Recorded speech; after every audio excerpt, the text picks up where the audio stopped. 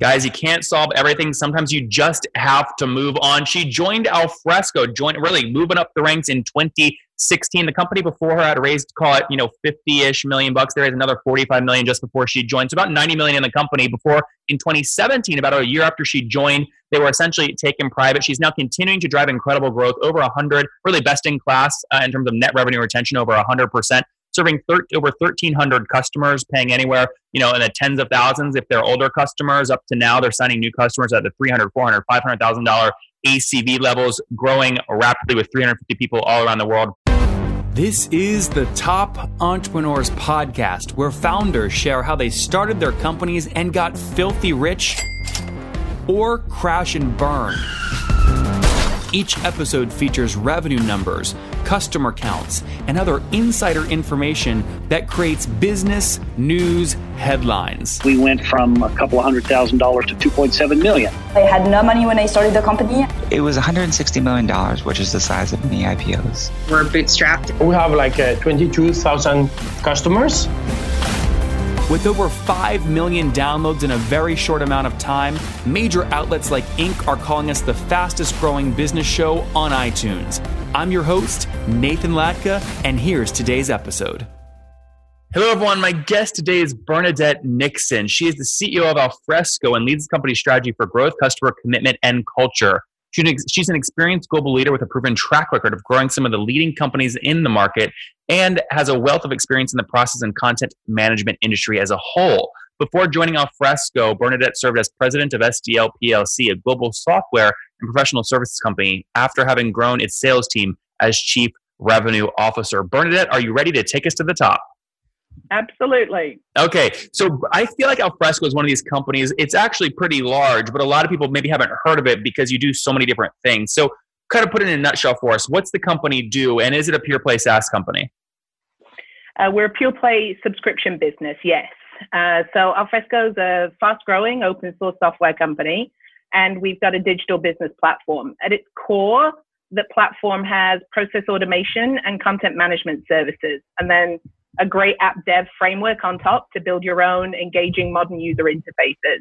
So the space we play in, it used to be known as ECM and BPM, but now in the more modern times is known as process services and content services. And certainly the way we play there is in a cloud native way.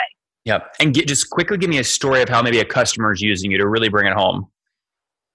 Yeah, sure. I mean, if you think about NASA, for example, they look to us to help modernize their processes. They've got lots of processes internally, and all of those processes have content that are associated with them. So as they're, playing their part in the space station or all the different ways to advance their mission, they are using us to automate processes and to be the custodian of all of that information.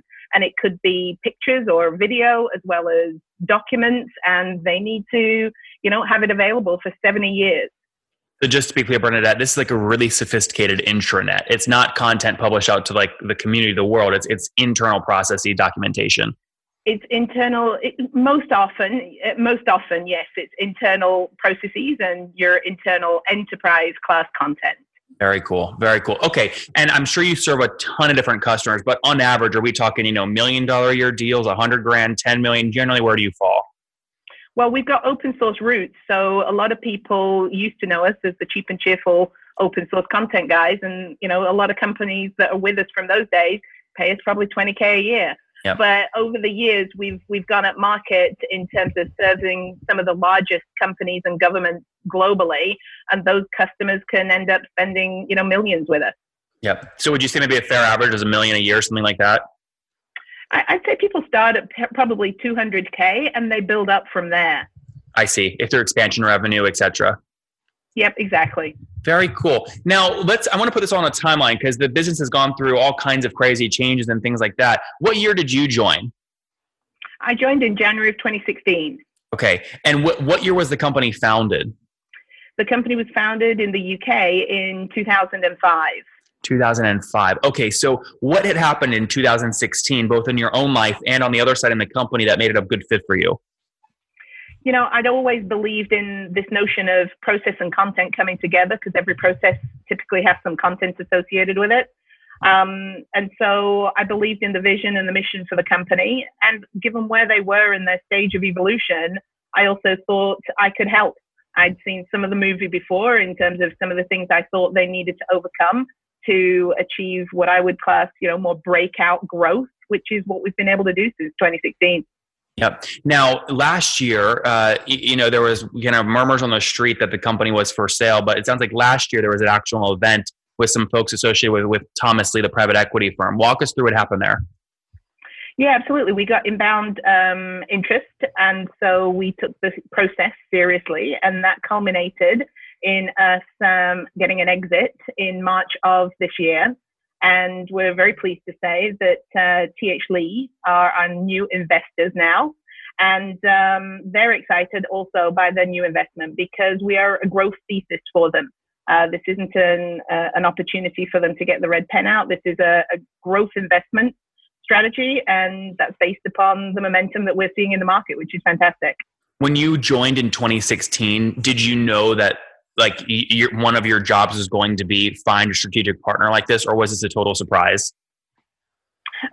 I figured there would be an exit, and in order to get the kind of exit that we wanted, we needed to grow the business. And so I wasn't focused on an exit. I was focused on growing the business and building a really strong business, which is what we have. Yep. Now, obviously, you're putting together all kinds of pro formas as you're going through due diligence and data rooms in this process. And sometimes the pro formas, you look back 6 months after the acquisition and you go, oh, they're working out. And sometimes you go, oh my gosh, we were totally wrong. What is something, and I know this is tricky for you to figure out, but find something where you guys had a thesis together. You said, this is what we think is going to happen, and it just didn't happen. One thing that just didn't work like you thought it would. Perhaps I should touch wood, but we've not hit that point as yet. So your pro forma has hit exactly how you expected it to hit. Pretty much. I've never seen that. Pretty much. What margin of error would you say? I'm not going to go there. I'm not going to go there, but we're pretty much on the money right now. Okay. By the way, that's so rare. I mean, I've seen the biggest companies, even when you look at like RJR Nabisco and that whole deal. I mean, they put together pro formas.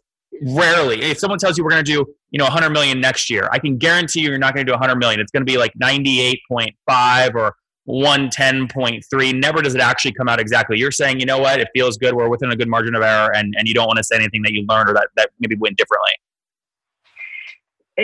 I'm sure we'll have some of those moments, but we're in a really good place. The momentum that we've got in the marketplace is really quite incredible, and that's not only due to the work that we're doing, but the strategy that we've put in place, the partners that we've chosen to work closely with. We are an AWS first product strategy. We're moving to multi-cloud, but you only have to look at the growth figures that both AWS or Azure are experiencing right now. And when you're cloud native, as we are in our new versions of the software, then we've got a great story. Yep. Very good. Okay, let's get some of the other kind of information here around kind of cohorts and product and where you see the space going. So first off, launched 2005. You joined in 2016. Obviously, today is 2018. What have you guys scaled to in terms of total customers using the platform? There's multiple different ways of measuring that, but roughly about 1,370 customers. Okay. But when you look at the number of users that we have, it's in the millions. Yeah, well, because it's open source. Yeah, not just because it's open source, not even counting the open source element of that. The commercially paid stuff. Okay, so you have millions of people paying that put in a credit card and they're paying you monthly some amount of money. There's millions of users of our content platform and our process platform or our records management government services, yes.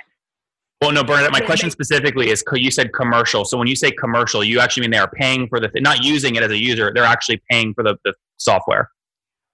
We are a B2B, so we're not selling to individuals. So, one particular customer, for example, Cisco might have between 150,000 and 250,000 people using us. So when you look at all of those users, we're in the millions. Seats. Yes, exactly. It's a good way to put it. Yep. Yeah. Got it now. Okay, got it. 1,370 logos and then millions and millions of seats. You got it. Got it. Very cool. Okay, and how are you getting new customers? What tell me about the team today. Is there an inside sales approach? We've got both. We've got inside sales and we have enterprise sales. And in fact, we're actively growing the enterprise sales team right now to scale up for the next level of growth. So, the lower end, as I said, you can get a pretty short buying cycle if somebody's spending, $20K for a departmental solution. But if they're about to put down, $500,000 or $1 million, then you're into the classic enterprise sales cycle. Okay, Top Tribe, many of you ask me all the time, how did I get my website up so fast, so quickly, and why is it doing so well? The answer is simple. I use HostGator.com to keep the thing cranking along. They've got a 45-day money-back guarantee, which is great. I used their free website builder to get the site up because it's ideal for WordPress. It's just what I use. They've got 4,500 templates and a free e-commerce plugin as well, and 24/7 support, which we love, right? We love that. I bug the hell out of them. They always get back to me. So I've got you 30% off along with $100 in free AdWords credit. To grab it, just go to HostGator.com/Nathan, but you got to do it now. Again, HostGator.com/Nathan. So what's the team size today, total team? Total team across the company, about 350. 350. And obviously the company, I think you guys had raised before the exit that you guys went through last year. And what did you guys raise? I think like 90 or 50 million, something like that? No, that was, we raised 45 in 2015. Yeah. But sorry, total in the company since founding 2005 was total funding about 92 million before the relationship with the private equity firm? Probably. I only started counting at the 45, but that's when you joined, right? Yeah, it was just before I joined. Yeah. Did you come in on that round? Did the investors say, hey, contingent on us investing, you got to bring in Bernadette? I don't know that it was that direct of a correlation, but they knew that they needed to bring in, I came in as the chief revenue officer. And so they knew they needed to bring somebody in to grow the company and take it through the next phase of growth. Yep. Very cool. Okay. So total team size today is 350. You're scaling up. Walk me, landing these kinds of accounts, obviously you can afford a pretty high kind of fully weighted CAC in terms of just pure amount. Now payback period obviously is a ratio. So I'm curious from a payback period perspective, how aggressive are you being? You get paid back in a year or 2 years or 6 months? What do you look at?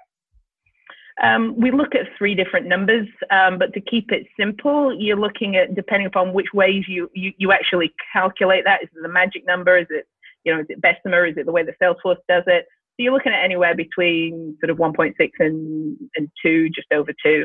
Yep. And what do there are a lot of different ways to measure this. For your company, what is most effective in terms of being a leading indicator or a lagging indicator?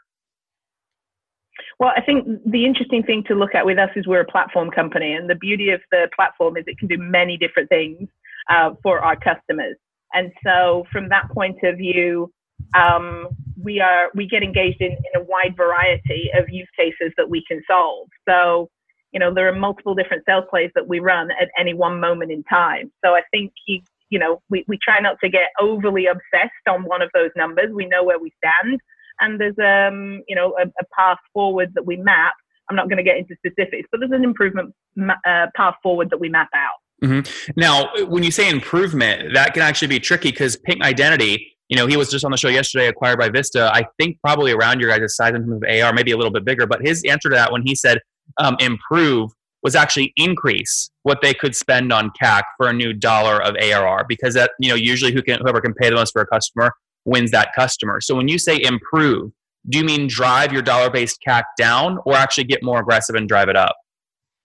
There are going to be periods in your history where you drive the spend up and ultimately over time you drive it back down. So we're growing the sales force right now. So maybe there is a slight blip up that happens and then we'll certainly improve it. Because one of the main figures that we look at, probably more meaningful in the short term on that, is time to first customer when a new time to what? Time to first customer. So for a new ramping sales force. So always focused on how quick can we demonstrate the value to somebody new coming into the funnel. Yep. Interesting. And you said, just to be clear, you're spending anywhere between $1.60 and $2 right now to get a new dollar of ARR. Roughly. We're trying to drive that down. Yeah, that's great. Yeah. Very good. And then what growth rate? Obviously, growth is really critical. What are you guys growing at year over year? Well, we're a private company. We don't disclose a lot of those figures. But if you take a look at our bookings growth last year, it was 50% year-over-year growth. Mm-hmm. Or you could look at it as 6 times the market CAGR. Yep. Yeah, that's healthy growth. And then, it was reported, in 2017, you guys were doing somewhere around a $60 million run rate. When you look at that run rate, what do you hope to see, year over year? Is 50% a good growth rate, a bad growth rate? Where are you trying to settle in at? So we take a look at the short and the long term, obviously. And we take a look at pushing the boundaries. I'm not going to disclose, we're a private company, so I don't disclose those figures publicly, Nathan. Well, that was what I just quoted was actually already quoted. There were some CEOs before you, I think before you came in, that a lot of these numbers were actually quoted and disclosed. So I'm only referencing those numbers. Sure. I mean, we've broken through the 100 million mark, and, yep. We're looking at, how do we double it? Yeah. By the way, I could take two numbers you gave me. These are not going to be accurate, but I could take 1370, your logo count, times what you said your first year ACV was, which was 200 grand, right? And that puts you at about essentially 22 million bucks a month. So obviously, I think it's probably a little bit bigger than what you're actually at today, because maybe the ACV is it maybe lower? New sales reps are actually closing lower level deals? Well, if you also go back in our history with some of those folks that know us from our, open source, cheap and cheerful content days, they could be starting with 20K as opposed to, the customers that are coming online at, half a million even. Yeah. So sorry, your historical average might be lower than 200,000 ACV, but your new, the new ramping for salespeople, the new quota targets, the new funnels, they're all built around at least 200 to 500,000 first year ACV. Oh yeah, that's great. Or more. I love someone coming from someone like you who you led the sales. You were chief revenue officer and then growing into the CEO role. I love that because I can ask these questions that most people don't think about. So let me ask you some other things. What ratio did you decide? You came through the trenches. Did you decide to set in terms of the ratio between whatever your fixed costs are with the salespeople and what quota you want them hitting per year? Is it like a 5x? You want them to be 6x that? What is it typically? So in some instances, I get to opportunity-based quotas, but more often than not, it's one person, one quota. And I peg the quotas at what I believe is fair given where we are in the market. So when I came in, I pegged the quotas and I've only raised them ever so slightly since I came in. And that's because I want my salespeople to be focused on doing the right thing for the customer and having a fair quota as well along the way. So it's that balance. I don't want them so aggressive that we get a customer experience that maybe, like some of the legacy providers. And so I try to keep them pretty constant and make them fair. I want my salespeople making good money and as a result of driving value for customers ultimately. Just to be clear, that you do this per person. They're all direct reports? They're not direct reports. I've got a management structure in place. But do you set a different quota per person based off what they're managing, or it's a per roles? There's different classifications of salespeople, so per role. You're talking like an SDR might have this, an account executive might be this, a success person. Interesting. Last question here before we wrap up. Expansion revenue is obviously critical. How are you guys driving expansion revenue? Like, what are the pricing axes you drive up usage or seats or what? So the model that we have is users and core based. But the way that we look at driving ultimately the revenue is by having, really good launches of new products each year.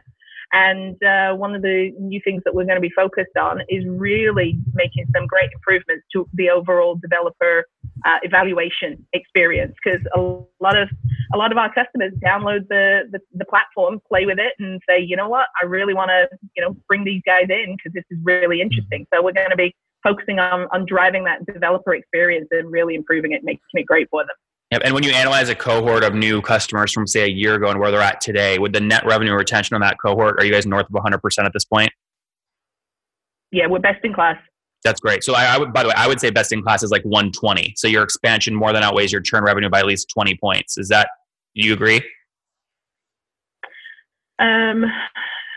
There's multiple different ways that you can look at this, net, gross, all the rest of it. But we're definitely best in class when it comes to it, and we're expanding the business, which is great. Yeah. Very good, Bernadette. Okay. Easy questions. Famous 5. Number 1, what's your favorite business book? Oh my Lord. Probably Execute It's probably 10 years old now or more, but Execute is my favorite. Number 2, is there a CEO you're following or studying right now? I wouldn't say I'm following or studying. I look at various different CEOs. I picked up some stuff from the Splunk CEO recently, listening to one of his presentations. Which CEO? Splunk. Splunk. Oh, Splunk CEO. Very good. Number 3, what's your favorite online tool for building your business? My favorite online, well, Evernote is my brain on paper. But actually for building, but I thought, I do mind maps all the time when I'm looking at solving a problem. So a mind mapping app on my iPad, which is iThought. Which is called what? iThought. iSort. Thoughts. No, thoughts. iThoughts. Yeah. Yep. Got it. Very good. No, that's okay. I wanted to just be clear so your listeners could use it if they wanted. All right. Number 4, how many hours of sleep do you get every night? Oh, Lord. Not enough. Anywhere between 6.5 and 7.5. Okay, fair enough. And what's your situation? Married, single, kiddos? Married, but no kids. No kids. Okay, that's good. And do you mind me asking, Bernadette, about how old you are? Yeah, roughly the half century. Okay, very good. We're going to say 50 years young. Last question. What do you wish your 20-year-old self knew? Oh, my God. Probably, I don't know. You can solve most things, but you can't solve everything. Yep. So sometimes just move on.